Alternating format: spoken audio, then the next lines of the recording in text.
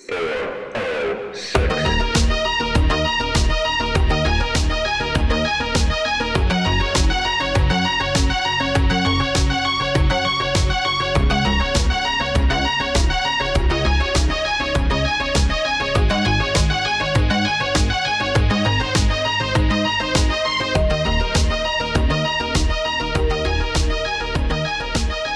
Good evening, ladies and gentlemen. This is the 411 from 406. My name is Chewie, and I am joined once again by my brother from another mother, Mr. Pip. How are you, sir? I'm doing great. I'm super excited to be here tonight for the previously promised Halloween episode of our podcast. I think it's probably fair to say that this episode will once again be sponsored by our good friends at scaretissue.com. Yep, our very handsome, very capable friends at Scare Tissue. For those of you that don't know, Pip and I co-founded a website called scaretissue.com back in 2012, something like that. It's been a while. About that time frame, I think. And that was kind of a passion project for ours. We both love the horror movie genre. And and so that's kind of been one of those things. And hey, it's October, and there is new horror movies on the horizon and in the very recent past. And so we're going to sit down and we're going to talk about Halloween Kills, the latest entry into the Halloween franchise tonight.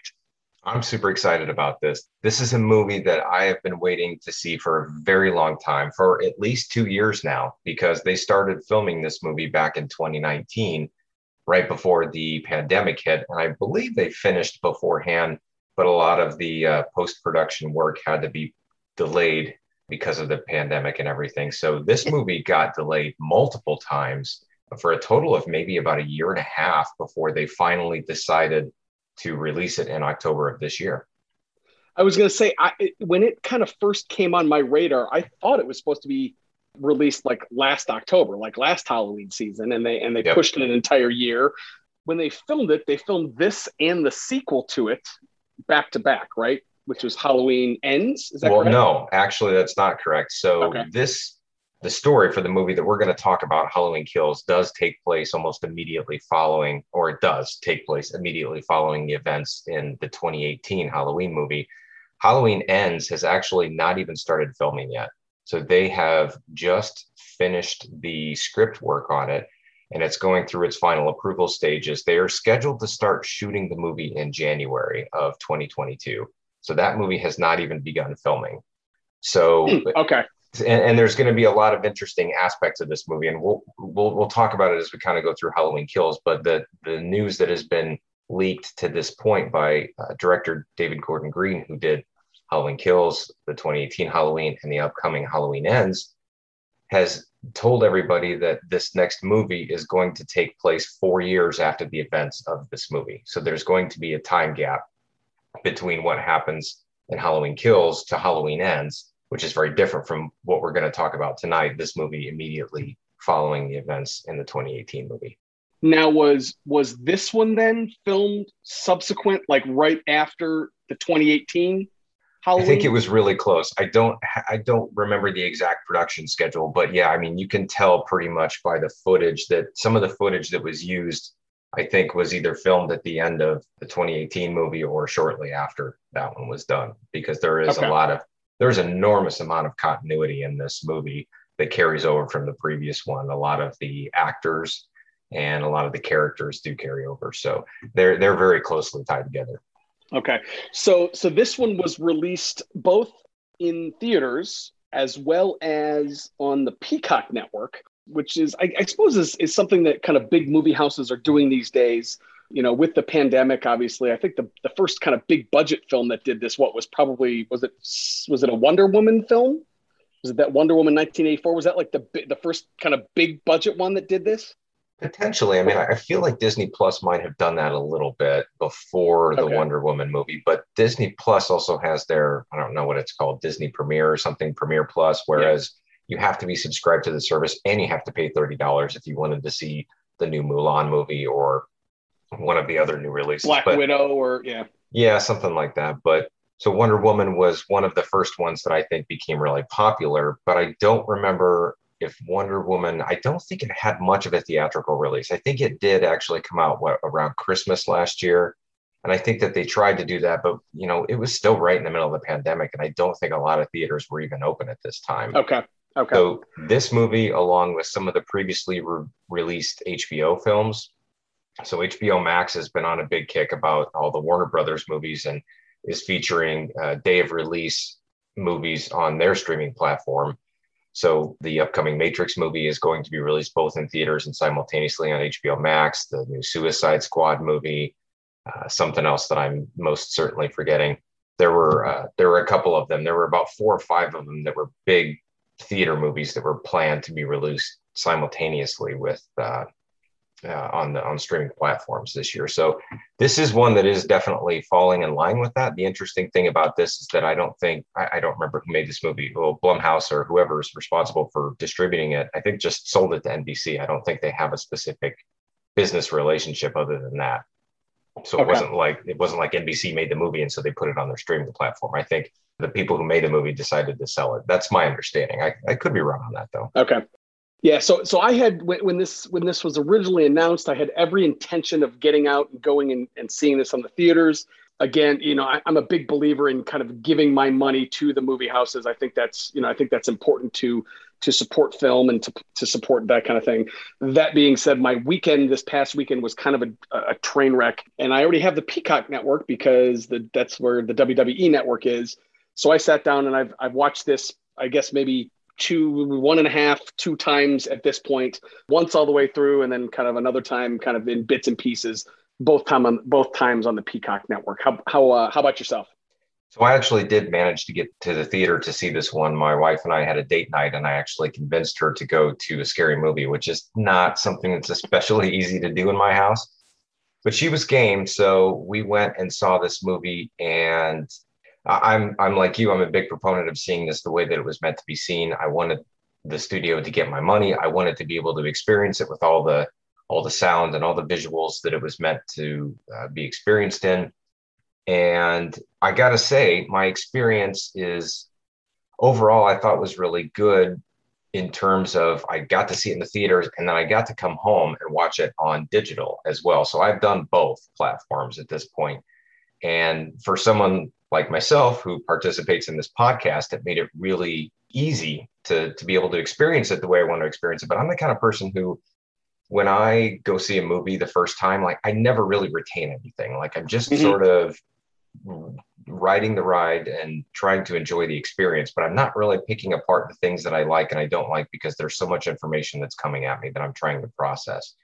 So watching it a second time really makes a big difference for me in order to really figure out how I feel about the movie and some of the choices that they make. And that's why I really like the experience of being able to go to the theater and have that experience watching it and listening to it. And then I can come home and kind of watch it, pick it apart and try to be more of a critic with it. Well, so speaking of critics, I just took a peek at Rotten Tomatoes, which personally I don't put a ton of stock into generally, but I figured just for the sake of being complete, at this point the tomato meter is 39% and the audience score is 70%. So I will be interested to see how kind of you and I come out and where we come out on that. I am really kind of excited about this because we really haven't talked about this. We've just real briefly on opening night, we've shared a couple texts, but we really haven't gone into our thoughts. We really haven't gone into what we like and don't like. And so I'm really, I'm interested to see kind of what you like and what you don't like and kind of how this all plays out. Yeah. And you're right. It did get a lot of mixed reviews and a lot of them were not terribly favorable. So I was really interested to see how my expectations would live up to it. And I guess at the end of the day, you have to consider this is a sequel of a movie that stems from a franchise. I guess it started in the 70s, but it's probably most known for being an 80s slasher horror movie franchise, which historically they don't get good reviews. They never get good reviews. So I kind of went into it knowing that it got mixed reviews, but thinking to myself, well, that's pretty much par for the course for the horror movies that I like to see.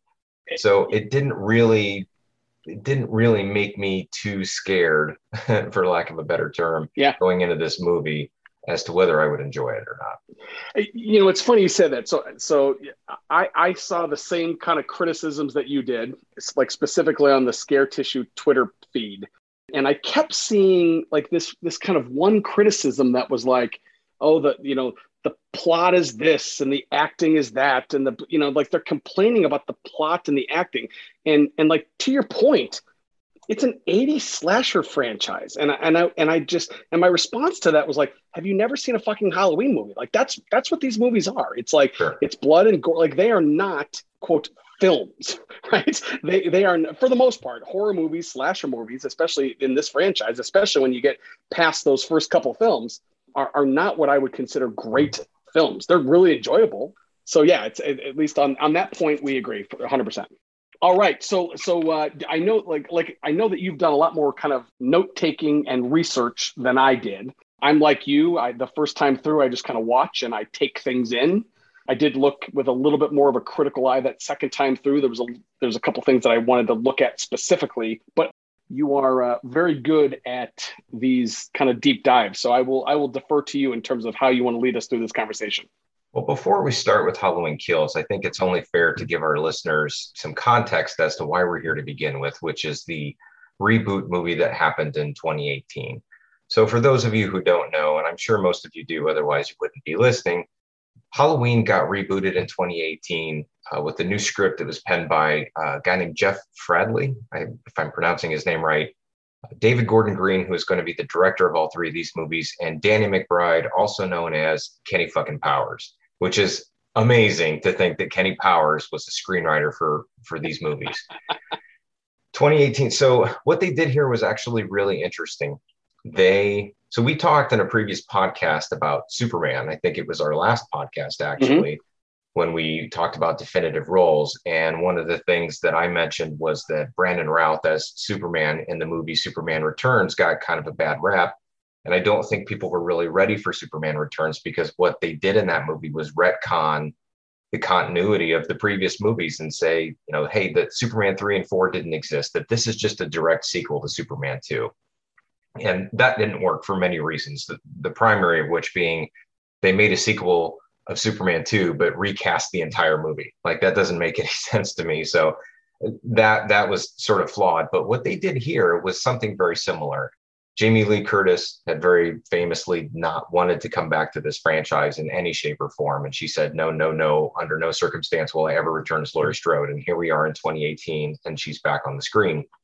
So what happened is they decided to make this movie with the idea that this 2018 movie would be a direct sequel to the original Halloween movie and only that movie.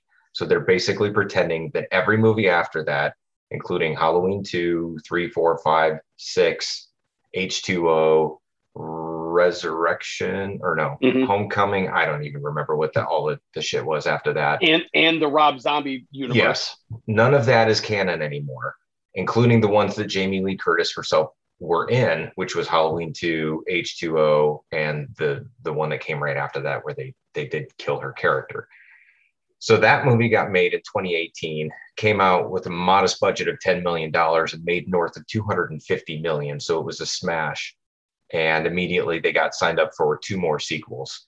It did feature the return of Jamie Lee Curtis as Laurie Strode, as we noticed. But obviously, as I mentioned, none of the other movies existed except for the very first one. The plot really focused around Laurie Strode and her continued obsession with Michael Myers 40 years after he killed 5 people in the small suburban town of Haddonfield, Illinois. So the plot revolved heavily around her pathos and the effect that it had on her relationship with her family. And then after another trail of bodies, Michael eventually finds his way to Laurie's house where the two square off. And eventually she traps him in the basement and sets the house ablaze. Overall, just as sort of a really quick review, I really liked that movie. I thought it was really good. I don't think it really did much to push the story along, but it brought the Laurie Michael storyline back in the forefront. And it was fun to watch. I think Jamie Lee Curtis did a fantastic job, and it set up for what I thought would have been a couple other good stories. But I mean, what did you think? I mean, obviously you saw this movie too. Yeah, I loved that 2018 film. To me, it brought Halloween back to the quote realism, right? It brought Michael back to being, quote, the shape. The portrayal of Laurie in that movie was very consistent, I thought, with what she would be like 40 years after the events of the first film. You could really see how somebody could really obsess and go crazy and think about nothing but that night for 40 years and like prepare for it for 40 years and be just kind of borderline crazy. Yeah, I thought that was great. So if you're going to kind of get rid of the rest of the franchise, I thought that movie did a very good job doing it. And I was pumped for this movie coming out of that one, for sure. Yeah, it's interesting. This movie being a sequel of that one, in my opinion, and I want to see if you agree with this as we kind of go through this, but I drew some really weird parallels to The Last Jedi. And I'm not really sure how this kind of creeped into my mind, but much like the Last Jedi, this is a sequel to a rebooted storyline. And this movie, Halloween Kills, will eventually sort of rewrite what we thought we knew about this story overall. And I feel like they kind of did that in The Last Jedi, as far as, taking Luke's character and making it very different than everybody anticipated it being. Yeah, no, I think that I had not thought of that. I think that's actually a pretty decent comparison. And I guess we'll get into it. When you think about The Last Jedi, if you think about Luke Skywalker being the kind of central or main character of the Star Wars saga, and he was essentially absent from that movie. If you think about Laurie Strode as being the central or main character of the Halloween series, she's essentially absent from this film. So there's that comparison. I think it's probably, it's fair to say that I enjoyed this film more within the Halloween franchise than I enjoyed Last Jedi within the Star Wars franchise, like by leaps and bounds. Absolutely. I would agree with that 100%. But I guess the way that I looked at it was The Force Awakens was really about Luke Skywalker. It didn't feature him, but it was about him. Mm-hmm. And that's kind of how that 2018 Halloween reboot was. It was about Laurie Strode. And then when we get to the sequel of each respective movie, we find out those characters don't play as prominent of a role as we expected them to. 100%. And much like The Last Jedi, this movie takes a lot of chances and a lot of different directions than I thought it was going to. And we can discuss it as we go through here, but I can understand as I'm going through this movie why a lot of people are going to have a problem with it, because it is not what I expected on any level. And I respected The Last Jedi a lot for that. I respect this movie for that as well. But will we like it as much, I think, is going to be the real question. Let's get into it. So this movie is definitely interesting on a whole lot of levels. The first of which is that we're really going to be told from pretty much the beginning that this story is not about Laurie Strode and Michael Myers. And maybe, just maybe, it never was to begin with, which is really interesting and kind of hard to wrap your mind around, because the whole time you're watching this movie and the 2018 movie, you have to disassociate yourself from all the other movies that are not supposed to take place. It's kind of like being in a courtroom and a lawyer saying, strike that comment from the record, even though everybody heard it. But this movie resumes immediately following the events of 2018, where the boyfriend, I believe his name is Cameron from the previous movie, is stumbling around in the streets and finds Debbie Hawkins laying in the street after he was attacked by Michael's doctor. And then we almost immediately flash back for almost a good 10 minutes to a story that took place in 1978 that immediately followed where the original 1978 movie left off, which I thought was a really interesting parallel. I think, I'd love to hear your opinion on that. These scenes to me are really fantastic. I loved them. They looked great. When I saw them in the theater, it made a big difference. It was very, very more authentic looking than when I saw it at home on digital. It looked like this was all footage from 1978 that just didn't get used. And that's actually not the case. This is all new footage, or at least most of it. I would agree wholeheartedly. And again, I didn't see it in the theaters, but I was like, are they pulling footage? Am I not remembering footage that they showed in those previous movies? Is this footage from, cutting room floor stuff? I agree. It looked awesome. The way they did this stuff, we'll talk about it later when they bring back the Donald Pleasance character. It's amazing This stuff is really, really well done. 100%. Yeah, I mean, they have artificial film grain on this. They have all these officers with these haircuts that are clearly out of the late 70s. I mean, it was really, really well done. It had me second guessing the whole time. But this storyline follows the events of Hawkins as he's sort of a young officer, right shortly after we found him, close to death on the streets in modern day. And we learned that he basically accidentally killed his partner while trying to apprehend Michael Myers in Michael's house. And right here, we already get the vibe that this is going to be a very different movie, as we're starting to expand the mythology of the other Haddonfield characters. So we spend a lot of time in this movie about Hawkins. And, I got to be honest, I don't know if I like that part of it. I don't know if I feel like I care enough about Hawkins to be thrown in that storyline, because I certainly walked into this movie thinking it would be Laurie versus Michael round 2 or round 3 or whatever we're on right now. But, I'm willing to go with it because they're trying to expand the story. They're trying to do something different. And I honestly think at this point, as I'm watching this movie, I'm realizing if this whole movie had just been about Laurie and Michael again, I think it would have been boring, or I think that they would have had to really reach into something really bizarre or crazy to try to keep it interesting. And I kind of like that they are bringing the rest of the town to be focal points of this movie. Yeah, I would agree with that. There's a couple pretty significant issues that I have with this movie later on, and we'll certainly talk about them. But at this point in this movie, I'm all in. I'm loving it. I'm not having any problems at all. Candidly, I thought Hawkins died in the 2018 movie. I mean, he got stabbed in the neck. I just assumed he was dead. I mean, I suppose they never showed us the body.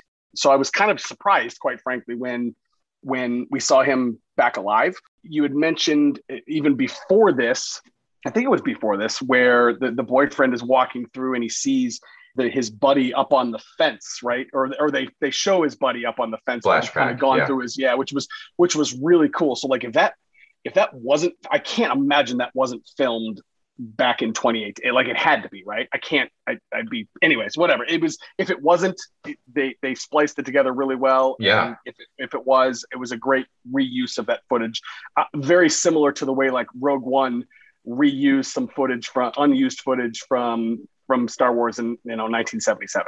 Yeah, it's a huge compliment to the filmmakers that they weave this stuff together very well. I think eventually I'm gonna have some problems with some of the editing and some of the story choices, but overall, like at this point, I agree with you. Like I think it's really interesting the way that they're doing this.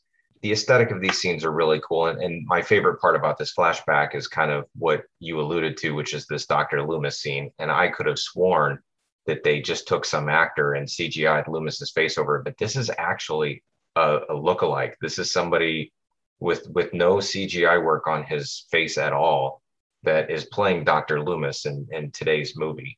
And they have a voiceover for him. So it's a voice actor who does a really good Donald Pleasance imitation. But I thought it was really cool to see him on screen again. It was very believable. I thought they pulled the whole thing off very, very well. Yeah, I mean, obviously it is an actual actor, but like infinitely better than the way and Rogue One did Tarkin or Princess Leia or, what have you. The fact that this wasn't a CGI character, it was very apparent and again, flowed very, very nicely within this film. So after the opening credits sequence, we then find ourselves at a talent show at a local bar in Haddonfield where Anthony Michael Hall as Tommy Doyle, the character from the very first movie, gives a spoken word performance that, I don't know, to me feels a little bit like clumsy exposition. I think what they're doing is they're counting on people not having seen a lot of these horror movies or a lot of these Halloween movies previous to this, because they're really spelling out a lot about what's going on here to the point where I didn't feel like I needed it. And I kind of wanted them to hurry up a little bit. But that being said, I thought Anthony Michael Hall did a pretty good job with this scene and throughout most of the movie. I can't say that I like his character, but I like his acting. I think he's pulling it off really well, even if I don't really like or can relate to the decisions that he's making throughout the film.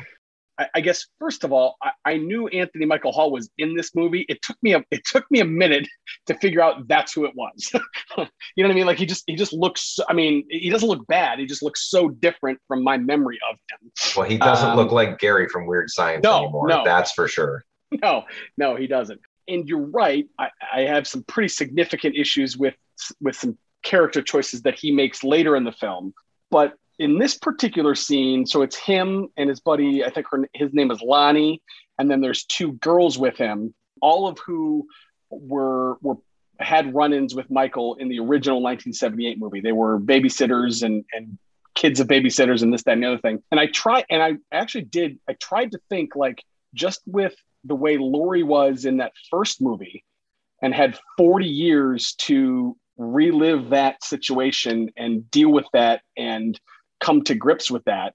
This is on Halloween night, and I think it would be a really, really traumatic experience to have to relive that every Halloween. I'm not sure why they're still living in the town where they were almost brutally murdered 40 years ago. I would get the fuck out of Dodge, but maybe that's just me. But I guess if you look at it through that lens, that kind of how they act and how they almost revere is too strong a word, but how they have reverence for that night, I think maybe is a little bit more, you can understand a little bit more if you look at it through their lens.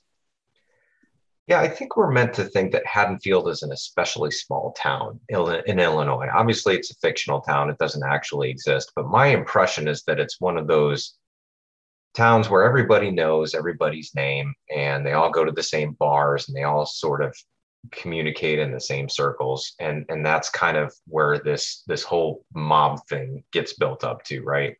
But I like what they did here when they're bringing back not only the characters, but some of the actors from the very first movie. Mm-hmm. The character Marion Chambers is the nurse that was attacked by Michael when he escaped from the mental institution at the beginning of the first movie. Lonnie Hill is not a unique.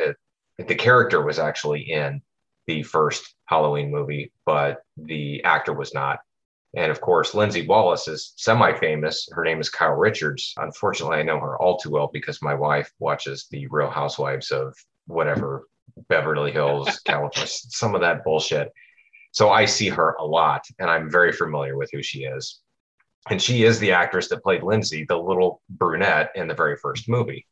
And, you know, before I go any further, as much as I despise everything that begins with the Real Housewives, I'm going to say of all these characters, I think she does the best. I'm buying everything that she's doing. Now, maybe not better than Anthony Michael Hall, but he gets a lot more screen time and a lot more opportunity to sort of develop a character. But I think she does really good in this movie. I was really surprised. Some of the older actors, like the one that plays Marion Chambers and the really old guy who plays Chief Brackett or Officer Brackett, whatever his role is in this film. I mean, they feel a little rusty. Obviously, they haven't acted in a long time, but I was glad to see them back. But I thought Kyle Richards did a fantastic job in this movie. She really sold it to me. No, I would agree. I don't know her from the Real Housewives show, but yeah, she was the one that, again, with the exception of Anthony Michael Hall, she was the one that felt most natural within her role, for lack of a better term. And it should be noted, Anthony Michael Hall is not the original Tommy Doyle. He is just the actor that they got to play him in this movie. After this bar scene, it's about 19 minutes into the movie before we even see Laurie Strode for the first time. And she's in the back of the pickup truck with her daughter, Karen, and her granddaughter, Allison, on the way to the hospital when the firefighters are screaming the other direction. And we see that really iconic scene from the first Halloween Kills teaser where she's yelling at the firemen, just let it burn, which I thought was a really great shot. The firefighters show up to Laurie's house trying to put out the blaze set by Laurie in the last movie when they find Michael hiding in the basement's gun shed, and he proceeds to just tear them apart limb for limb in what I feel like is an insanely gory scene. And this is where we learn, like, this movie is not holding back on the gore or the body count, which I believe by the end of this movie, we're under just 30 new bodies, which is just insane. Wow. Like 28, I think, was the final count of how many people were killed in this movie. And, you know, this is going to be an interesting topic of conversation because we saw the Rob Zombie movies. And even though those don't and never did exist in this canon or this universe, those movies were known for being extraordinarily obscenely gory. And that's sort of Rob Zombie's style. That's how he films his movies. He will shoot something, and it's not just somebody gets hit in the head with a baseball bat once, it's 6 times and the camera stays on him the whole time. This movie is very gory, but I don't feel like it's done without good taste. I think there's a lot of texture to what's going on, and I think the kills are creative and they make sense to me. It's gory, it's graphic, but it's not obscene to me. I don't know how you feel about some of the violence, but it's ratcheted up from the first movie for sure. It is not the word that I use with Rob Zombie movies is gritty and gratuitous. And that's not to say that I don't like some of those films, but you're right. This one certainly ups the gore factor and the body count. I didn't realize it was as many as it was. That's a lot. But no, it's not. This one doesn't have that same over the top where you roll your eyes and you're like, ugh, okay, we get it, the guy's dead kind of thing, right? In fact, even in this scene, right, the first guy that he kills, he kills 2 guys in the house, and then he comes out and he puts a spike or something through another guy's head, and it's really kind of interesting the way they do it. You're almost looking at Michael through the eyes of the firefighter who is going down on the ground, and you're seeing it through his lens, and if I remember correctly, you're even hearing his breathing, kind of within his apparatus, and you're seeing Michael kind of destroy the rest of the crew. The scene is really well done. It's really, really well done. Yeah, I think the difference between this movie and the Rob Zombie movies is that most of the characters in the Rob Zombie movies are pretty deplorable. Like, we don't like them. We kind of want them to be killed. They're sort of disgusting. I think David Gordon Green and the writers of this movie find a way to really make us empathize with these characters in a way where we're actually feeling remorse that they get killed. Whereas in the other movies, in the zombie movies, we're kind of glad that they get killed because they're just shitheads. But in this movie, it's like you really feel bad for these people, even the ones that you don't even know. We're going to get to the scene that's upcoming where he goes to the neighbor's house, and you really start to feel for those characters because they're going through the way that they filmed that. It's amazingly compelling. So Laurie finally makes her way to the hospital with Karen and Allison, where she is immediately operated on and then just kind of disappears for a short period of time. Michael then goes to Laurie's neighbors, which is kind of what we were talking about, where the gore is ratcheted up even more, and he kills them both pretty gruesomely. One with a fluorescent light bulb, which might be, if I had to pick a favorite kill of the movie, was that one. I just thought that was extremely intense and definitely visceral, and the reaction that I had as he stuck that light bulb right in her neck. And it's interesting because every death has some sort of meaning, or at least it portrays that. So like the lady that died in the scene was actually the one from the 2018 movie that walked the podcasters to the Judith Myers grave. So like she was a character there. So it's almost like, in a sense, it was deliberate that Michael did that, which I thought was really interesting. And then, I did not remember her from the first movie. I did remember the couple, the black couple that was in the bar, the doctor and nurse. I remember them from the first movie, but I did not remember her from the first movie. That's interesting.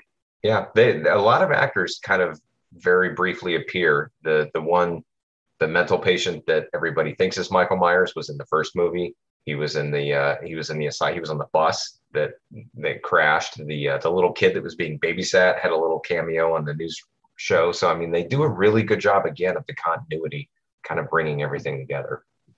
So back at the bar, Lonnie gets a call from his son Cameron, the one that was wandering around at the beginning of the movie, and finds out something strange is afoot.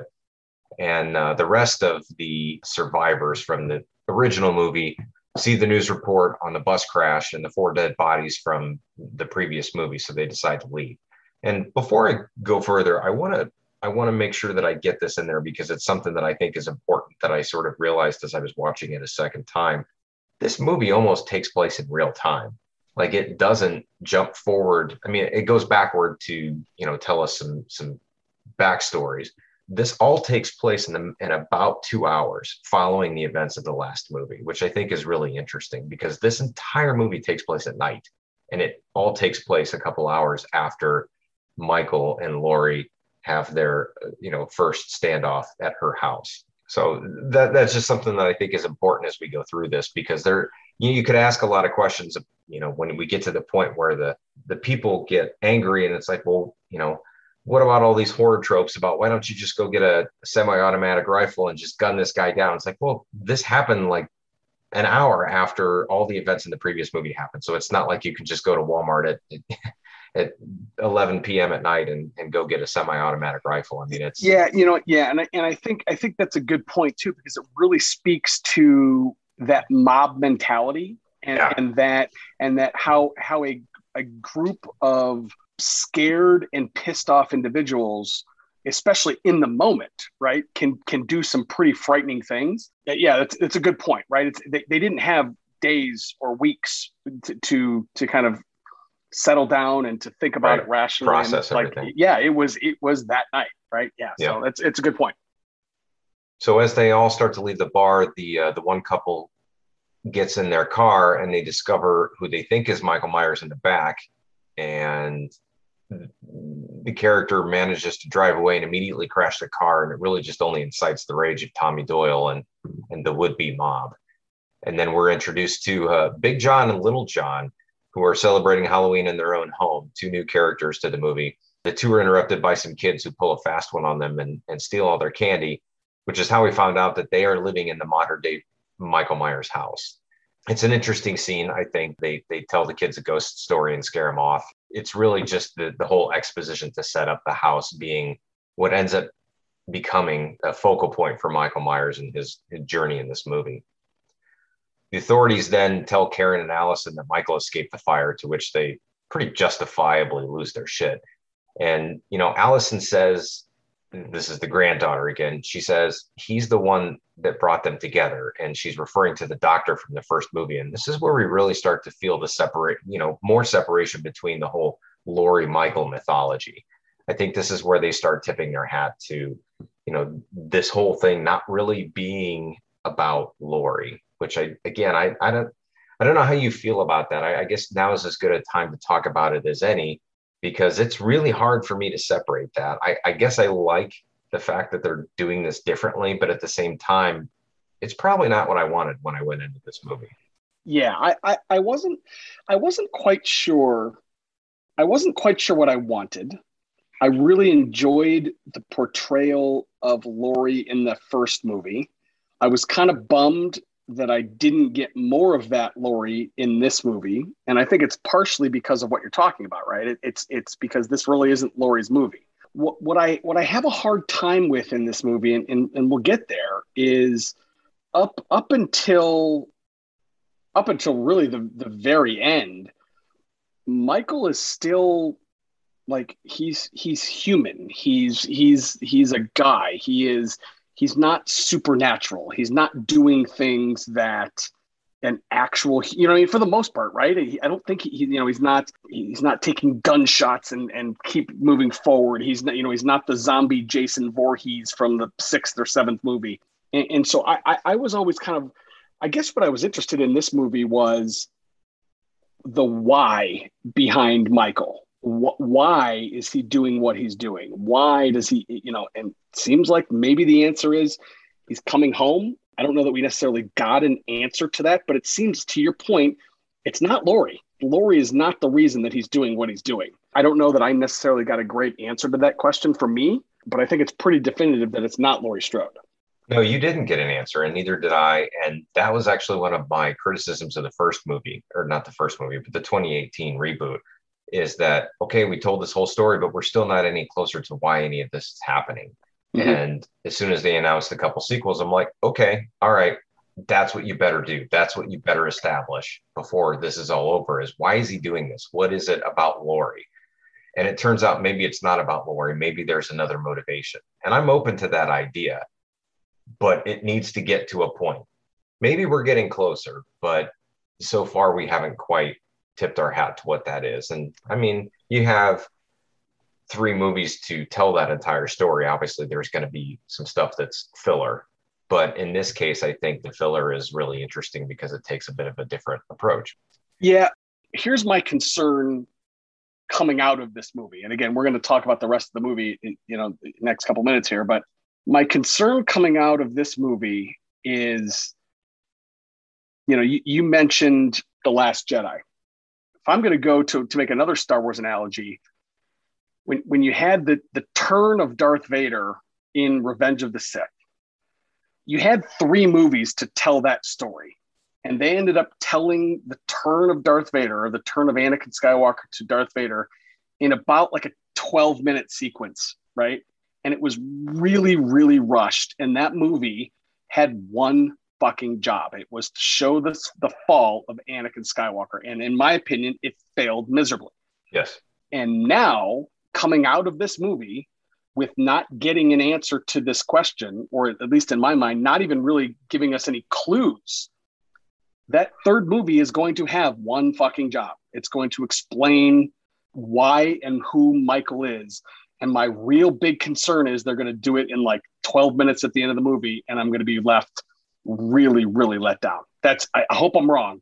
That's my concern. It's a legitimate concern. We'll get to it. I have a few questions that I want to pose to you at the end of this, because I'm wondering to myself, do I want all those answers? I mean, I think that I do, but am I confident that those answers will satiate my curiosity about this? Because every time we ask for the answers and they give us something, 9 times out of 10, we don't like what we hear. So is it better to leave certain things a mystery, or do we really want some sort of finality to this? I don't know. We get to wait another year to find out. So the vigilantes start to form as Tommy and Lonnie get a group of people together, including Allison, to go hunt down Michael. And the next scene, these next couple scenes might actually be one of my favorites of the whole movie. This is the one where Lindsay and Marion Chambers and the couple from the bar make their way to the park, and they stumble upon the 3 kids that stole the candy from the John's house, we'll call them. Lindsay rushes up to them. She's like, this was another good scene from the trailer. And she's like, what are you doing? And they're like, oh, there's this guy who's, poking around and playing hide and seek with us. And she's like screaming at him, get out of here, go home. And then everybody faces off with Michael. And this really great fight scene breaks out, basically leaves everybody dead except for Lindsay. And she manages to hide.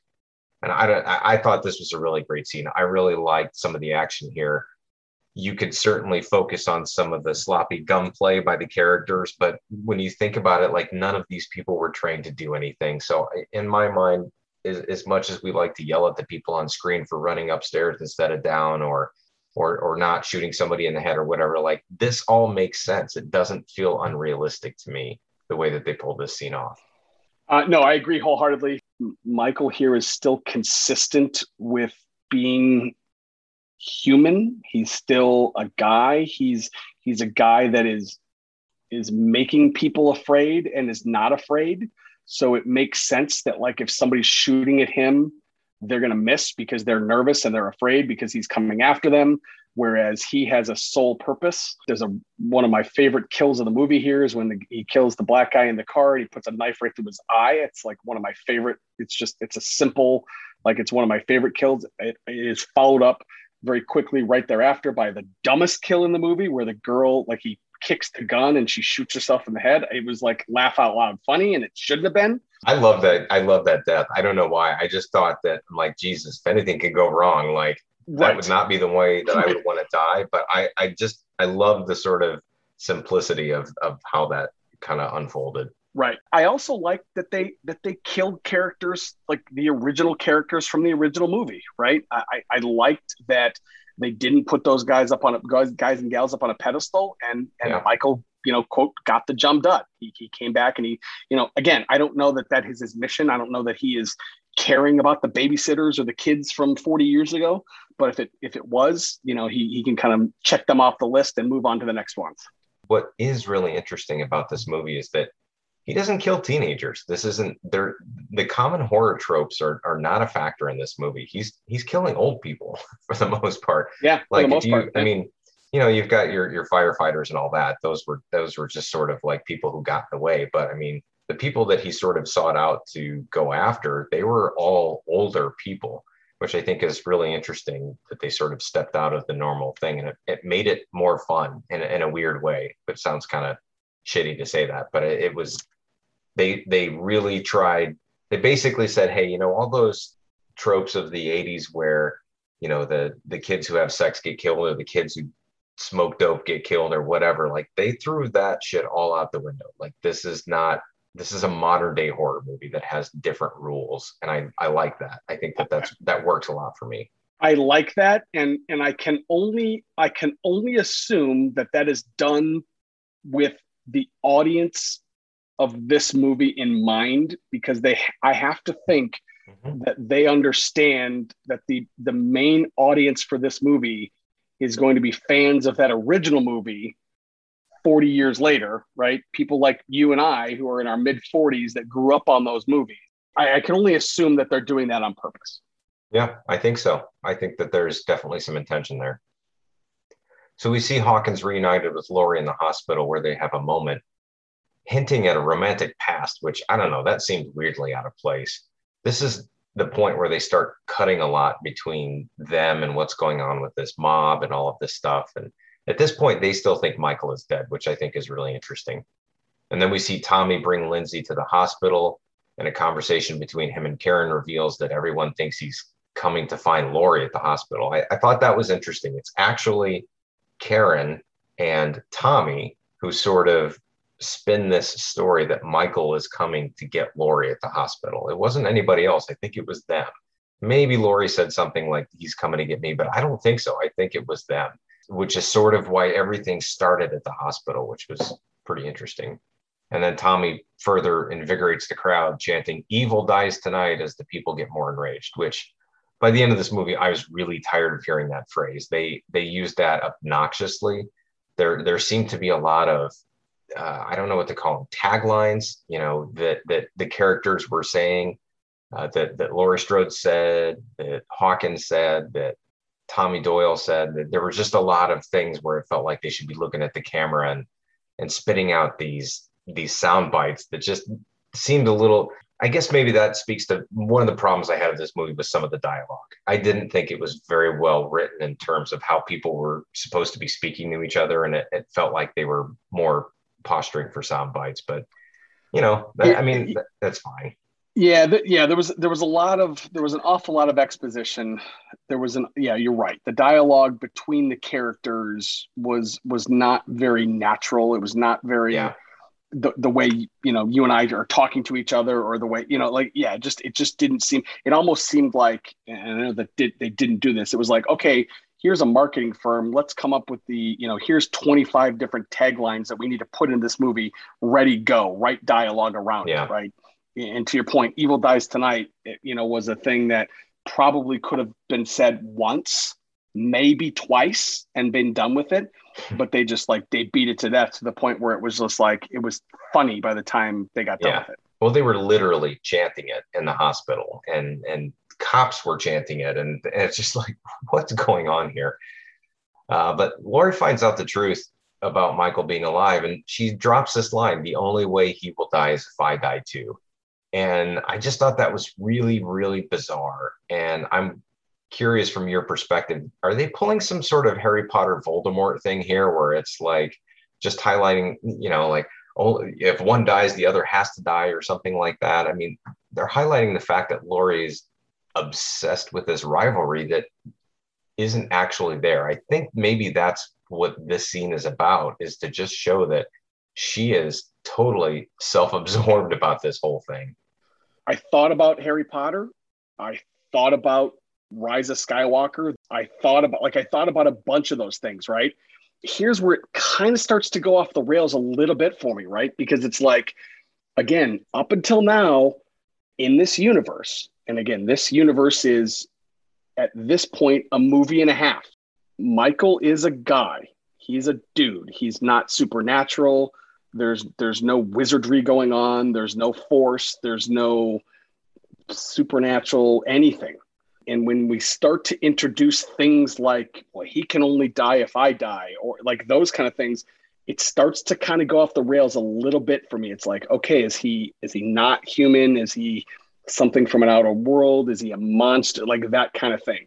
Part of the reason that I'm really enjoying these movies is they're set in reality. I can very much see a guy walking around with a butcher knife, killing people. That unfortunately is a world that we can live in. It's not Freddy Krueger where I fall asleep and he kills me in my dreams. It's not Jason Voorhees where, like Michael has always been, again, especially in this version of the universe, real. And this is where it starts to go off the rails a little bit for me. Well, and that's a good point, and that's fair if that's kind of where you're seeing this. But to be fair to the script, they never tell us that necessarily. They ask us to draw that conclusion, but they never tell us that he's not supernatural. They never say he is a man. He can absolutely get hurt just like anybody else. They definitely set that stage, but it's a lot easier to say that in the beginning and then graduate him into something supernatural than it is to go the other way around. And by the end of this movie, I think we're meant to believe that it is supernatural, like that there is some sort of it has boogeyman factor to it, because he takes a couple beatings and a couple bullets that no human being could survive, right? I mean, a lot of people take some pretty obnoxious injuries in this movie that don't die. I mean, Hawkins got a knife to the neck. I mean, there are a lot of stretches. There's a lot of disbelief to suspend here. I don't think to this point they've said specifically that he has to be that way. Because if you think back to the 1978 movie, he got shot, he fell out of a house, and then he disappeared. So, I mean, it's always sort of teetered the line a little bit. That's true. I think that's true. But, they're pushing that line a little bit further by the end of this movie for sure. I agree with that. We make our way back to the Myers house where Michael takes out his holiday spirit on both Big John and Little John, one of which took a rather painful looking knife to the armpit. If you mentioned that your favorite kill is probably the one with the knife to the eye for the guy in the car. The knife to the armpit, I don't know why, but that one made me jump. Like that made me squirm so bad because I've never seen that before. And I think there's like a major artery or something there in your armpit. So, I mean, it makes sense why he did that, but there was something about that just really shook me. Yeah, this sequence in Big John and Little John's house, they both got really good deaths. And again, I don't know if he's coming home. I don't know if it's the house that's giving his power. I don't know if that's the house that's drawing him. I still don't know. I guess that would make sense. But yeah, I thought both of these deaths were really good. I'm interested. Why do you think, and Michael has done this a couple times in this movie, after he kills people, he kind of lays them out. He props them up. He poses them. He posed the couple at the beginning. He posed Big John and Little John. He posed the folks in at the playground. What's the significance of that? And like, they didn't really explore it, but with maybe the exception of in Big John and Little John's house, there was a picture of them. Yeah. That they just kind of glanced over, and he almost kind of posed them similar to that picture. I mean, what are we supposed to read into all that? I don't know. I thought about that too after a second viewing or maybe a third viewing. Yeah, that he basically recreated that picture. I thought that was really interesting. I don't know what his intention is there. I don't know if that's just an artistic choice by the filmmakers or if that's actually going to unfold to be something. I don't know what it could be. Even if they were going to try to write some sort of explanation for it, I don't know what would even make sense for something like that. But I have noticed that he seems to be parading, if that's the right word, his victims, or showcasing them in a way that it's almost trying to draw more attention than the actual crimes themselves. Mm-hmm. So, fun fact, the guy who played Little John, which was the taller guy, ironically, was the guy, do you remember the first Austin Powers movie where there was the guy who got run over by the steamroller? And it was like, him? No. Yeah. Right. He played that actor. So he is officially the first actor to ever be killed by Michael Myers and Mike Myers. That's awesome. Pretty fun fact, little trivia there. Thank you, IMDb, for that little nugget.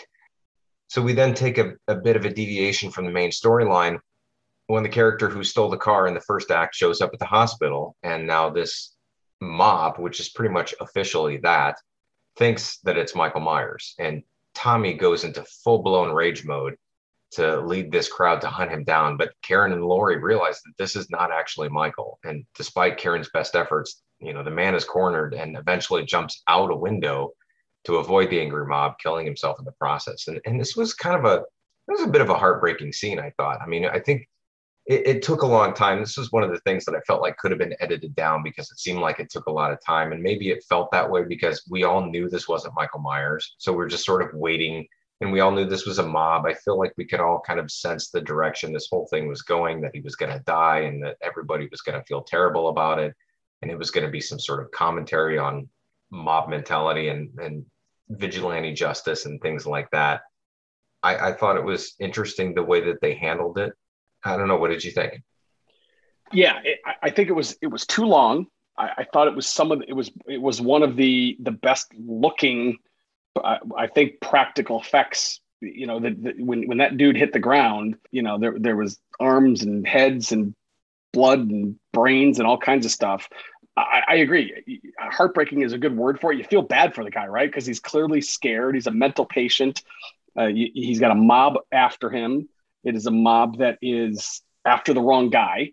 They continue to chant "Evil dies tonight," which is just fucking irritating. Obviously this movie was not filmed after January 6th, but I couldn't help but think about, the events of January 6th at the Capitol. Yeah. Again, obviously it's just a coincidence. Again, I'm not quite sure what the filmmakers are going for here, other than to show us how easily that mob mentality can take over and how dangerous that can become. That's what they were going for. I think they accomplished it. I agree with you. I think it could probably have been cut kind of, 4 or 5 minutes shorter easily. Yeah. I mean, I ultimately didn't really care about this guy that much, but I think it was almost to establish Haddonfield as a character of its own, and to really sell us, the viewers, as, this whole town has been. I mean, they've been terrorized and they've been changed. Yes. They've been changed to the point that they've been radicalized. They've been activated. Yeah. They've been pushed to the brink by fear and hate to the point where they could act this way. I can only imagine that that's what they're going for. Yeah. And if that's what they were going for, this scene was very successful at it. Yeah, I think it is what they're going for. And I'll be honest with you, I think it speaks, even though that this movie was filmed years before the riots or the issue at the Capitol, this, I think, speaks to, a lot of what's going on in society today. People feeling angry about what's going on, and people saying, I'm not going to take it anymore. And the polarization of viewpoints and things like that. There's always social commentary in movies like this in some fashion. And it tends to lean a little bit more liberal because Hollywood usually is more liberal, but I don't really think it leans either direction here. I don't think it's saying that it's bad, it's good or bad. I think it's just saying, hey, this exists. And this is something that, we all need to recognize and think about. So we get a quick flashback from Hawkins after Laurie's taken back to her room, where it's revealed that he actually kept Loomis from basically executing Michael in front of the cops, which seems a little bit, extreme, but we all knew how Loomis felt about Michael. And we get another scene from 1978 where another officer helps Hawkins basically cover up his crime, which I don't know why this scene exists. I don't know that I love this scene unless they put this in here just to explain why Hawkins still has a job in law enforcement, that somebody helped cover that up, I guess. But it does show how disillusioned the town is when it comes to who is at fault. I guess that's why it's there, is like, why would he still have a job? Honestly, though, I wouldn't have, if this scene wasn't there, I wouldn't have questioned it. Right. I don't think Hawkins did anything wrong. Yeah, he killed his partner, but he it wasn't like he was trying to do it. I don't know. This was an unnecessary scene for me. It didn't add anything to it. Again, unless in that third movie this scene is going to come back, or this character is going to come back, I would be shocked if it did, though. This was a throwaway for me.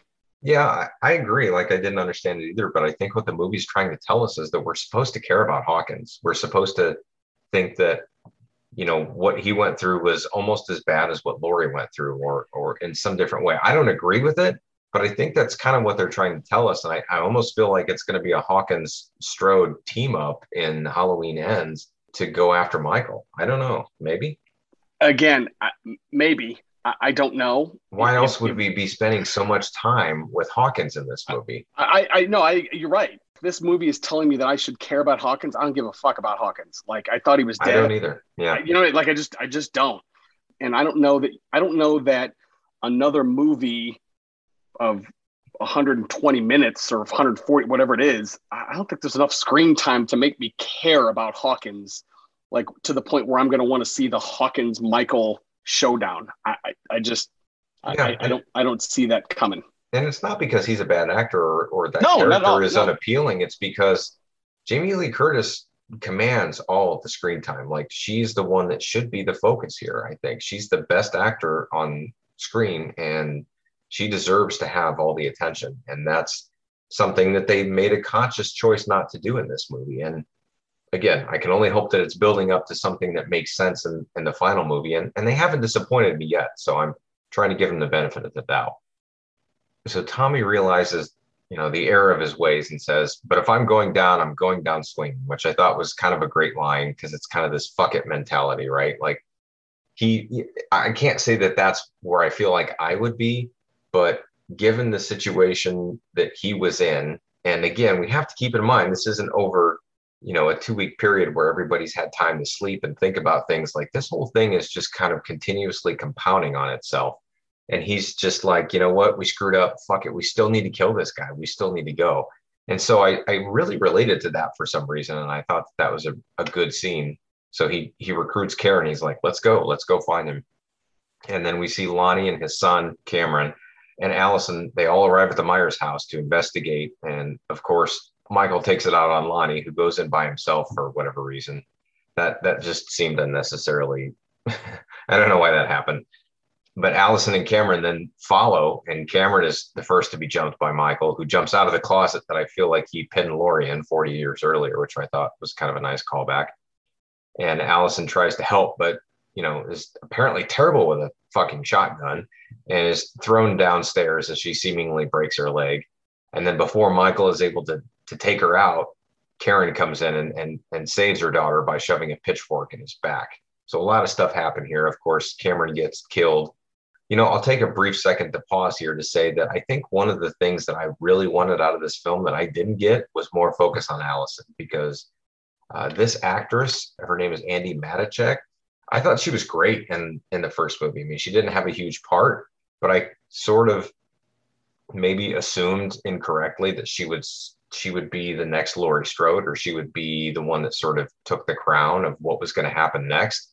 And I think she's really compelling. I think she can act. I think she did really good in that movie. And I expected more of this movie to be about her or whatever was going on with her. And she had virtually nothing to do with this entire film.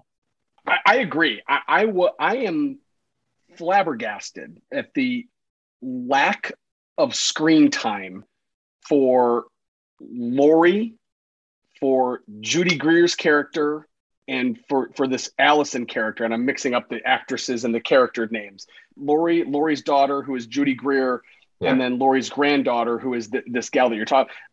They're just essentially absent from this movie, especially if you remember back to the last third of that 2018 movie. Like, they're the trio that captures Michael. They're the trio that does him in. They're the trio that puts him in the basement and sets shit on fire. They're the trio that has been shown to, like, especially the Judy Greer character. She had been essentially training her entire life under her crazy grandmother, and she was the one that, like, hey, I got you. And then they're just absent, and it just I don't get it. I'm floored that we don't see more of this trio. Well, I guess I'm okay with it as long as, again, it's building to something that's going to pay off in the third movie. Because if you think of it as one long story, having them be the focal point of the entire thing is going to be easy to poke a lot of holes into. So I'm okay with them taking a little bit of a backseat as long as whatever's happening here is going to build to something that makes sense and a reasonable crescendo at the end of this third and final film. Yeah, Will it happen that way? I don't know. But well, I don't know, right? So at this point, I try to think about kind of character motivation. Laurie Strode clearly has a character motivation, right? She has her history with Michael going back to 1978. Well, let's put aside the character motivations of the fact that it is Judy Greer's mother and Allison's grandmother. But at this point, after this movie, they both have motivations, right? Judy Greer's husband was killed in the 2018 movie. mm-hmm. Allison's boyfriend, Cameron, was killed in this movie. So like at this point, they all three have very, very personal stakes and very, very personal reasons to come after him. Sure. Call it revenge, call it, whatever it is. I don't know if that's enough, but at this point, they all have individual personal reasons for going after Michael. Yeah, absolutely. And I hope that's what they're going to focus on in this last movie. I hope it's more of a team up effort there, because I think that all those characters, and I'll be honest, out of all of them, I think Judy Greer does the best in this movie. And I'm not an overwhelming fan of hers, generally speaking. I mean, I don't hate her, but I've never seen her in anything that I really think she was fantastic in. But I think that her performance and her character stick out more than Jamie Lee Curtis or Andy Matichak in this movie. So, I think that's good that she got that time. But, we'll see how that all unfolds in this third movie, because that's going to be really interesting. So after Karen shoves that pitchfork in Michael's back, she pulls off his mask and he chases her to a nearby street where he's finally surrounded by all the angry townsfolk who all take their shots, some very much literally, and get Michael to the ground, where Karen basically delivers this final blow with a knife. And then she quickly returns to the Myers house to care for Allison as the authorities arrive. And then Michael, with some insane level of resilience and unnatural strength, manages to rebound and kills everybody who's attacking him, including Tommy Doyle. And this is crazy because he gets shot like 3 or 4 times. Now, could he have a vest on? Yeah, sure. I mean, that's fine. But I mean, he gets hit in the head multiple times with like a baseball bat and all kinds of stuff. So if I have to guess where you're going with what you're about to say, this is the scene where we're like, okay, like he's got to be a zombie, right? Like there has to be something supernatural going on, because no human being can take what he has taken. I mean, mind you, he's been stabbed, he's been hurt in other parts of this movie, and this is only a couple hours after he had the showdown with Laurie that happened in the previous movie where he got hurt. He got his fucking fingers blown off. Do you remember that? So, yep. Which I forgot to check for that continuity, but I assume that, that didn't really play a big factor in it. But so he basically rises from the dead here. I don't know if that's what's happening, but it's curious to know where they're going to go from here, because to your point earlier, like they are starting to take this in a different direction, and Laurie's upcoming dialogue pretty much kind of confirms that. Yeah, this is where, and again, you're not wrong when you point out that he got shot in the first movie and then disappeared, and he got his fingers blown off. You're not wrong to point that stuff out, but this is the point right here where it jumped the shark. The character has, because Judy Greer's character, after the beatdown and the bullets and the this, that, and the other thing, she takes like a 12-inch kitchen knife and puts it like in the back of his neck. Mm-hmm. And he lays there for, I don't know, 5 or 6 minutes, long enough for us to get some exposition. And then he like pops up, takes it out, and like proceeds to kill everybody. It was the first time where I was like, I was kind of bummed, right? I was just like, that kind of sucks. That was for me. If they're going to make him just this kind of supernatural killing machine, which it looks like they're going to, okay, that's fine. I didn't think that that's what we had up until this point right here. No, that's fair. They didn't give us any reason to believe that's what we had. Right. There was enough blurry lines that we could assume that, all right, it's a little extreme, but maybe a human being could take that and deal with it. it's really hard to believe at this point that a normal human being could deal with that. Now, granted, we left him burning alive in a house in the last movie, and they came up with a pretty good explanation of how he got out of it. So you never know. Maybe right. Screenwriters are pretty smart guys. That's why they get paid a shitload of money. So maybe they're going to come up with something. Yep, I will give it that. But I'm willing to kind of let it ride. Like, I'm not checked out by any means. Like, I'm interested because they haven't failed me yet. There are a lot of question marks, but I don't feel like they failed me. I agree. I am not. When I say it jumped the shark, I don't mean to say that I'm out. I'm not enjoying this movie. It ruined this movie for me, or like anything like that. Yeah. But it changed my perception of that character of Michael Myers. Yeah, you're worried now because they kind of took it into a place where they're actually taking it back to the 80s a little bit, right? Like they're making him more like this unkillable zombie character, which it's not as fun, right? It doesn't have as many stakes that way. Yeah, I get that. I do have to point out just and I think you mentioned it earlier, and we even talked about it, just the amount of terrible shots that are in this group. Like nobody can hit anything. Nobody can shoot straight. There's actually a woman there standing on the outskirts that has an iron. Like she's standing there with an iron, which is I didn't see that. Yeah, it's like that's come amazing. On, you're actually going to bring an iron to beat up Michael. Like, come on, a baseball bat, sure, but not an iron. Well, see, I kind of like that though, because again, they're selling us that Haddonfield is this kind of small sort of. I don't want to say hill jack, but I mean they're kind backwards. Of a podunk, yes. Yeah, they're podunk town where, you know what, if they're mob mentality, like some lady's going to have an iron. Like I can see that. Like it's not what I would bring to a fight by any means. I'm not going to plug it in and then make sure the steam is set to really high. That's not going to be my strategy, but I could see that being somebody's strategy like that. I can go with that because of what they've told me so far. Right. Yeah. So we're almost at the end here. Yeah. So back at the Myers house, Karen comforts Allison while the authorities arrive, but something draws Karen up to the window where Michael stood so many years before, and she contemplates the events of the evening where Michael approaches it from the shadows behind and stabs her multiple times.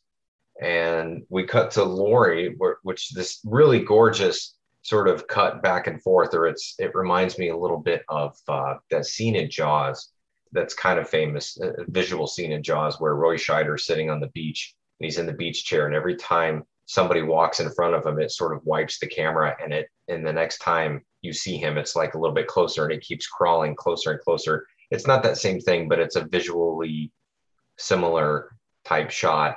And I don't know if it's like if they're trying to tell us that like Laurie can sense what's going on or something's happening there. Maybe they are doing some sort of Voldemort thing where they're connected. I don't know, but we don't get much more than that because it shows Michael and he stares into the camera and it cuts to black and that's the end of our movie. And it's pretty jarring. It's pretty interesting, but that's how we wrap things up. So that is Halloween Kills. The movie takes a lot of chances, and I really respect it highly for that. And I think the chances that it took, as I've given it a couple watches, I'm much more forgiving of than I was The Last Jedi, for sure. Oh, yeah. Oh, for sure. Yes, it's a much more enjoyable film. It's a better movie. It is. Yeah, it is. I really do think it is better than that by a landslide, which is sad to say that a Halloween sequel is better than a Star Wars sequel. Better than a Star Wars sequel. Yeah, it is. It is for sure. I enjoyed this movie. Again, I know there's a lot of hate out there for this movie. And I know that, and we've talked, for the last hour or so about like some pretty big plot points and downfalls and this, that, and everything. Again, to me, this was really consistent with this franchise. I thought it was a great sequel to the 2018 movie. If you're just looking at it just through that lens, it was a perfect sequel to that movie. The continuity I thought was good. They've got the actors back. I guess I just don't really understand what people were expecting out of this movie in terms of quality of acting, and again, the dialogue was kind of shitty. But like, if you look at the kills here, the kills are amazing. There's a ton of them. They're gory. They're not over the top. They're not, they're not Rob Zombie level of violence. If you enjoy slasher movies, I'm not sure how you can't enjoy this movie. I don't get it. I agree. I think it's great. Not only do I think it's great, I think it's one of the best of all the Halloween movies, to be honest. I mean, it slaughters everything in the 80s to be. This movie is a better movie than most of those. And again, it does take a very different direction, but I think it's bold and I think it does a good job. And I think this is not unlike, the Matrix Reloaded, right? Like this movie is going to help set the stage for the third movie. And if the third movie is really great, then this is going to be one of the greatest horror trilogies that ever came out. And if the third movie really sucks, then I'm going to be like, oh, the second movie just didn't, there's no point to revisit this if the third movie really sucks, because obviously it's just setting that movie up. So I'm really hopeful that they do good things with it. But I mean, to be honest, we're making all these comparisons to like Star Wars and the Matrix. This series so far has more on both of those, in my opinion, because the first movies were in those trilogies were both good. I think we both agree with. The second movies were both kind of I think the second movie for this one was better. Like I can just get behind it. I think I like what they did here. I agree. I think production-wise, it was good. From a cinematography perspective, it was really good. They really tapped into the zeitgeist of what is happening today in our culture. I mean, they basically predicted what was going to happen in January, like with the Capitol riots. Like it's crazy that the way that they did that. And I definitely see some Trump-like allusions, not illusions, but allusions, as far as some comparisons and some of the dialogue. And I think that there's a specific audience for this movie that might relate to some of that in a weird way, just because it's, Haddonfield's a very blue collar town, that feels underappreciated. And I feel like they're just painting that picture, not judging or good or bad. I'm just, that's how I think that they're trying to set this up. And I love it. I think they did a great job with this movie. No, I'm glad to hear you say that, because I'm right there with you. And it seemed like, at least from a lot of my Facebook and other Twitter and other social medias, it seemed like it was kind of negative. And I was kind of bummed by that, because I watched it again. I watched it a couple times, and I realized that I'm kind of a homer for these kind of movies, right? I tend to enjoy these kind of turn your brain off movies, and I don't really look at them with a critical eye. And I understand that. I look at, but I like what I like. And so I'm always kind of bummed when the masses kind of hate a movie that I love. So it makes me really happy that you enjoyed this one on very many similar levels that I did. I think if you can disassociate the Jamie, if you're willing to say, okay, maybe this series, this Halloween series is not necessarily about Laurie Strode and Michael Myers, then, and that's tough to do. That is really, really, really hard to do. But if you can do that, I think you'll find a good movie here. I think you'll find something that's really interesting, that plays really well in today's movie-going audience. But I can understand those people who were expecting, round two of them going at it and thinking, what the fuck is this? Like, it was her in a hospital. That was the whole movie. She had nothing to do in this movie. But I'm okay with that. I really am. I'm okay with that, as long as it leads to something bigger and better. And they haven't disappointed me so far. So I'm hoping that they won't with the next one. There was one thing that was missing here that I was bummed that it was missing. Shoot. There is a very specific audio track that was played in that 2018 movie. It was I believe it was the son of John Carpenter that actually created this particular, and it was like God, I wish I could play it, but it was when one of the first times we saw Michael in the 2018 movie, and it was a really kind of dark and gritty. It was like a violin, and they didn't bring it back here, and I was waiting for it, because it was like one of my absolute favorite sound cues in that movie, and they didn't bring it back, and I was bummed.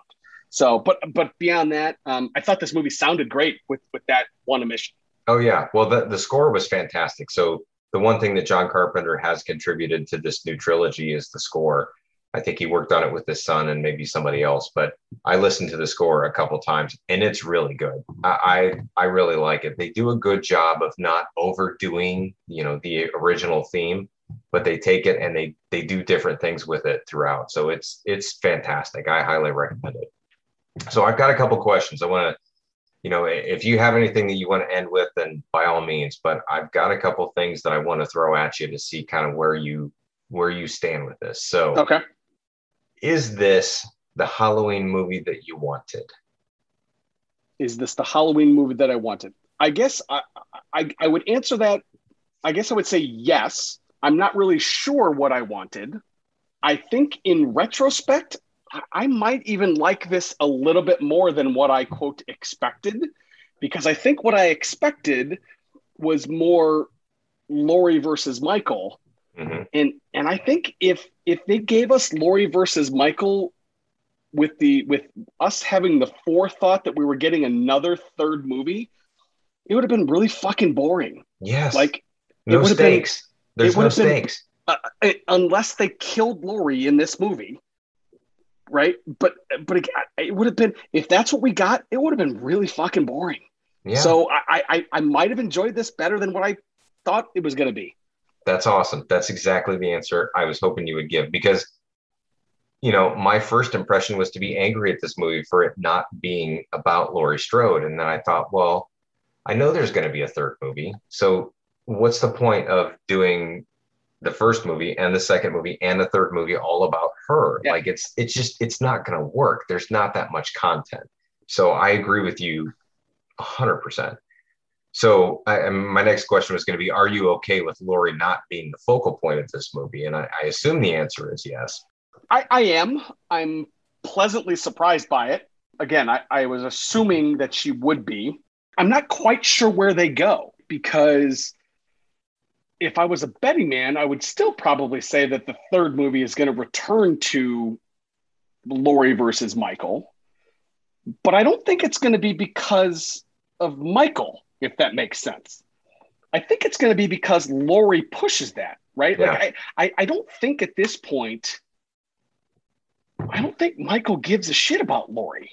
Yeah, right? That's what they're telling us, I think. Right. And that is a fucking mind fuck. It's insane to imagine that. But I mean, imagine that he never gave a shit about her the whole time. She just happened to be in the way.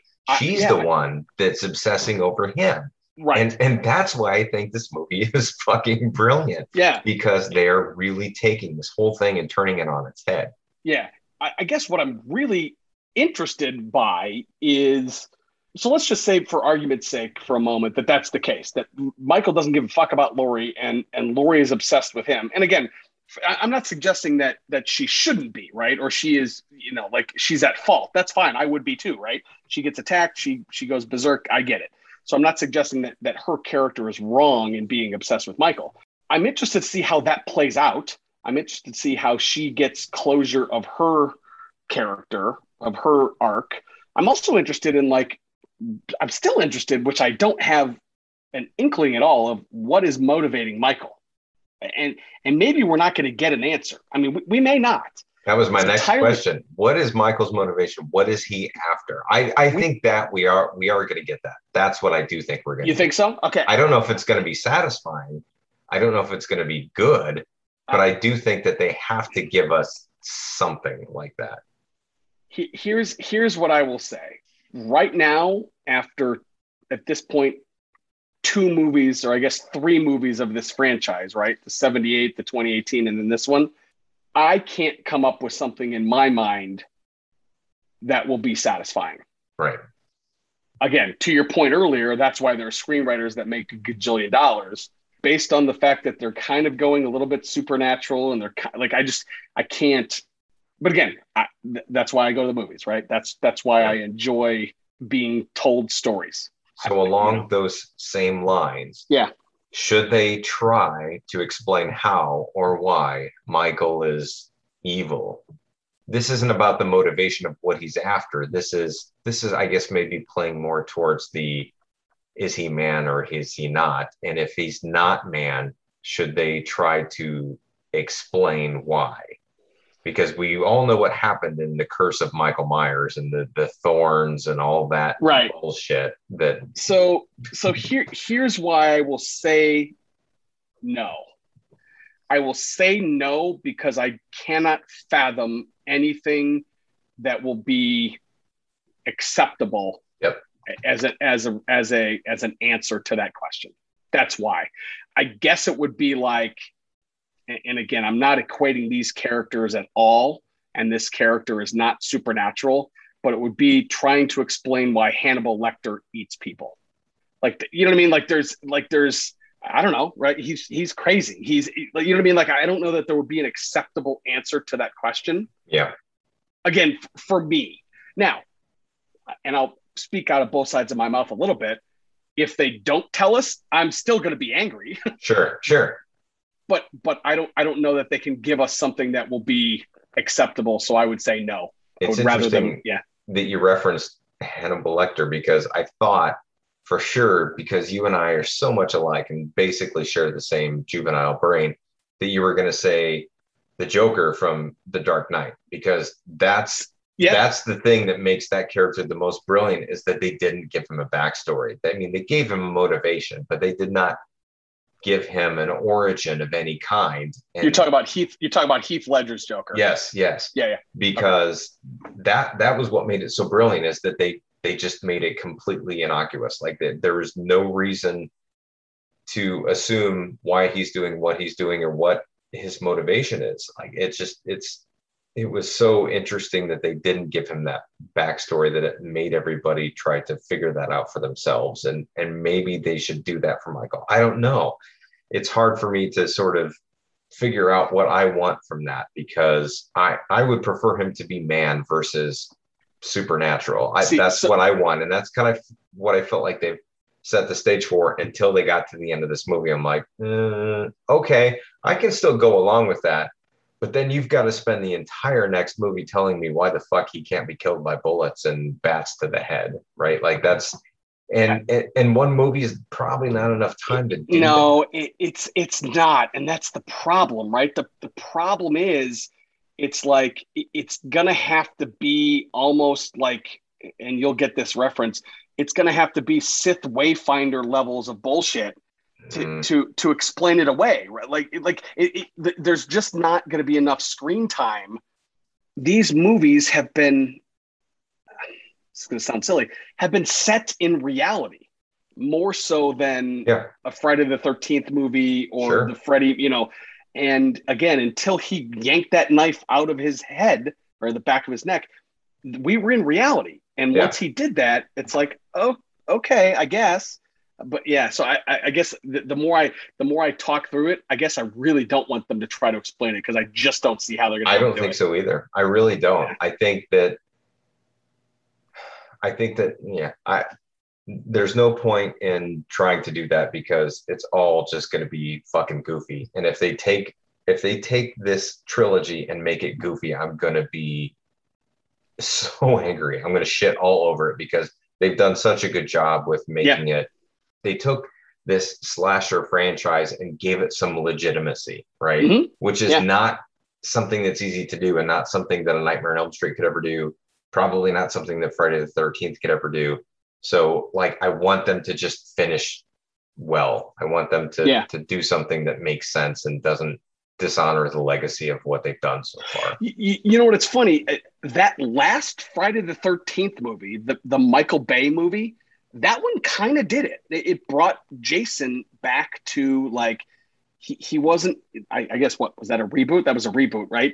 Yeah, I think so. That one was more in the realm of reality, right? It wasn't a very good Friday the 13th entry, but it was a great horror movie. This was like this badass killer that was just going around killing people to keep them away from his pot, right? And again, there was a sister, relationship there or whatever, but I don't know, it's another movie. But I guess my point though is, the more I talk through this, I don't think I want to see that. I don't want to see them try to answer that question. A bad explanation is way, way worse than no explanation. Yep. I agree. Okay. Next question. Is Karen really dead? Is Karen really dead? Karen Which one is Karen? Is the daughter of Jamie Lee Curtis, the one that gets stabbed at the very end by Michael Myers. Oh, Judy Greer. Is she really dead? No, she's not. You don't think so? You don't think they'll commit to that? I don't think so.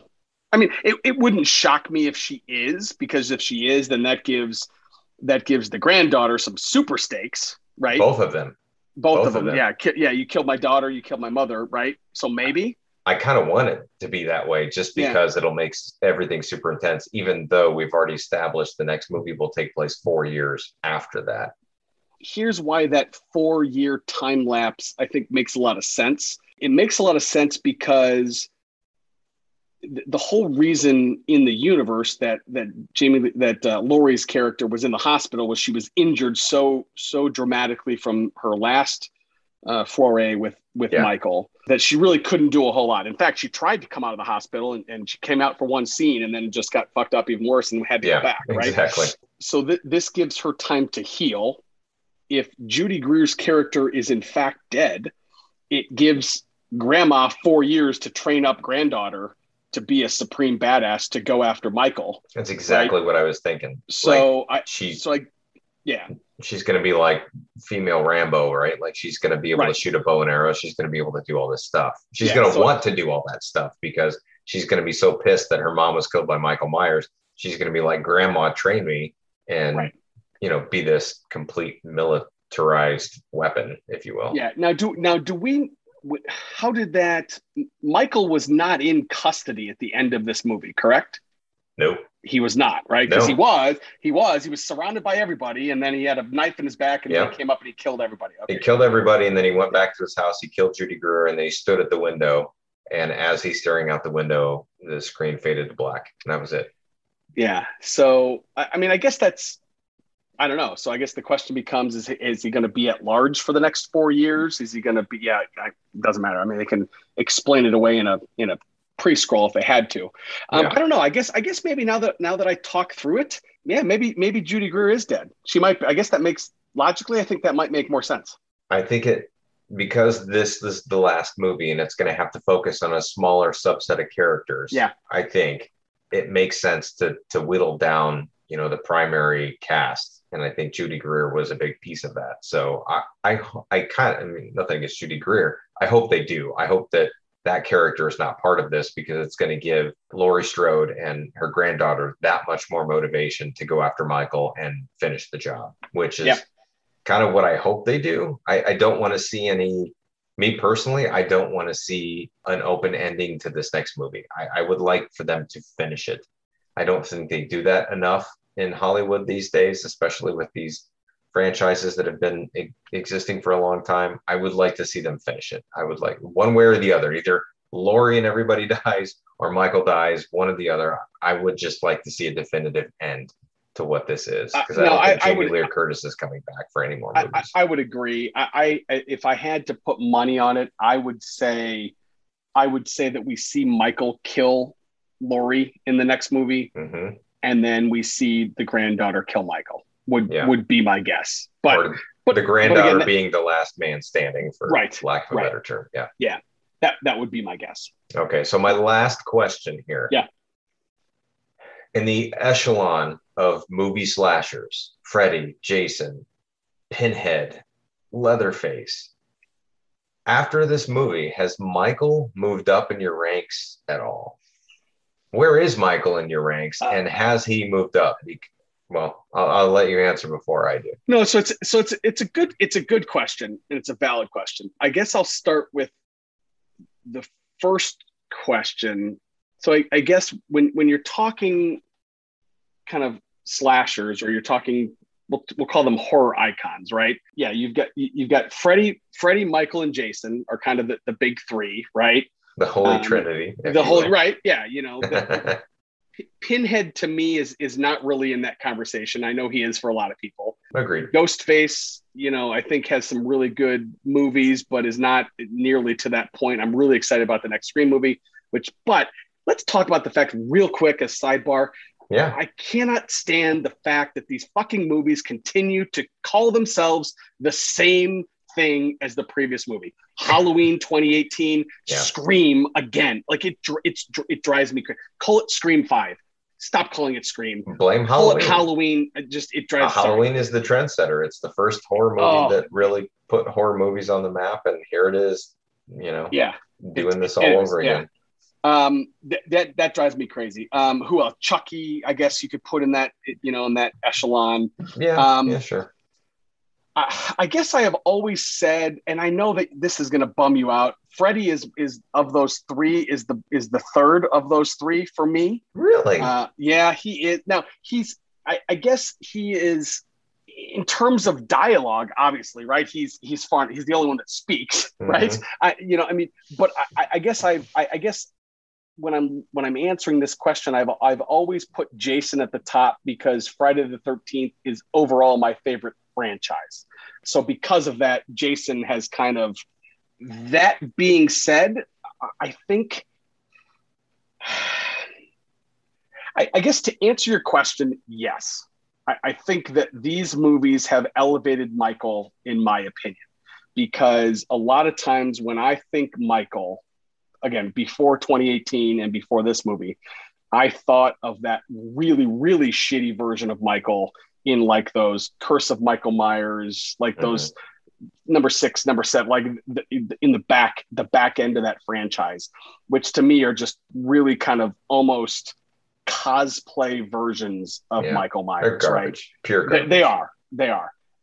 Michael Myers to me is the Michael Myers from 1978. He's the Michael Myers from Halloween 2. And quite frankly, he's the Michael Myers from 2018 and this one. This is the one that I like. And so if we're talking about these three movies, I think he's probably ahead of Jason if we're just talking about these three movies. I think that's probably fair. If he's ahead of Jason, then is he your number one? Because you said that he Freddy's probably your number is. three. He probably is. Yeah, really? He probably is. Yeah, he probably is. Okay. Yeah. Well, to be fair, I think he's had more overall success, right? Because these movies have been, Halloween has had movies in the 70s and the 80s, in the 90s. I mean, it's kind of, H2O was a good movie. Nobody really talks about that. I think that was a good movie. I really liked that one. The sequel was that shitty Busta Rhymes movie that nobody gives a damn about. Not great, but yeah. It's been consistently the one that has been revisited and seems to have done it right. Elm Street was rebooted. Friday the 13th was rebooted, and neither one of those took. Like, I think that you kind of like Friday the 13th maybe more than some, but overall, like, successfully, like, it didn't really take. Now, to be fair, we need to set, all the context here. Nightmare on Elm Street and Friday the 13th don't have movies made today because they're still caught up in a lot of legal battles with naming rights and things like that. So that's the reason, because after 2018, I expected to see another Elm Street movie. I expected to see another Friday the 13th because why the fuck not? I mean, after that success, they have to be able to find some writers and some directors that are worth a shit that could try to do this again. We're going to see more of those movies someday. We just haven't seen them yet. But they've been caught up in legal battles. They can't make more of those movies until the studios that have equity in those franchises figure out what they want to do. Yeah, and it is a real shame to me that we haven't seen those franchises, because again, to your point, I thought the reboot Friday the 13th I thought was a really good horror movie. I thought Freddy versus Jason was amazing. I love that movie. I know that you really enjoyed the Nightmare reboot, and I didn't hate it. I wouldn't say really enjoy, but I would say that I thought there were bright spots, but overall, like, it was not a success. I don't want to see any sequels to it. Like, I'm done with that. Like, I guess my point in saying that, though, was there's an audience for that character. There's an audience for Freddy Krueger, right? Absolutely.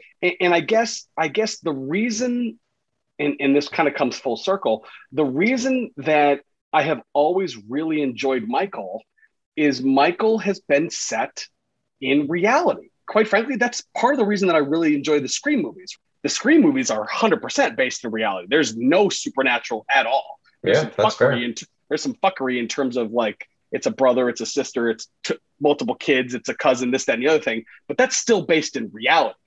Chucky obviously is there's a lot of supernatural there. Yeah, I guess to come back to your question though, yeah, I think these movies have elevated Michael in my mind. Yeah, I would agree. I think that he's moved up in my chain as well.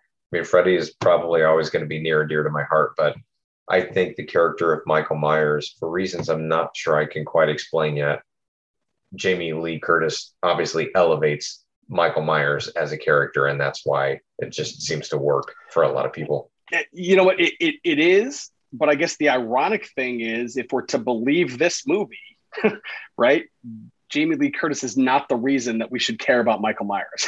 You know what I mean? Which is true. Interesting. They're actively trying to debunk that theory, which is something that if you told me that's what they were going to do before this movie, I'd have been like, fuck you. I don't want anything to do with this. But they pulled it off in a way that I'm like, okay, I'm on board. I'm willing to see where this goes, for sure. Yeah. All right. Well, hey, I wasn't quite sure where we were going to go, but this was pretty awesome. I'm glad that we did this. Yeah, we pulled 2 solid hours out of a Halloween movie, which is apropos for this time of year, I think. So, all right. Well, hey, I'm not sure when we're going to talk next or what we're going to talk next about, but I would imagine that it'll be something else spooky and scary, seeing as we got a couple weeks left in the holiday season, the Halloween season. Yes. Until next time, my name is Chewie. I've been joined once again by Mr. Pip. This has been the 411 from 406. Thank you very much for listening. We'll talk to you soon. Have a good evening, folks. Adios.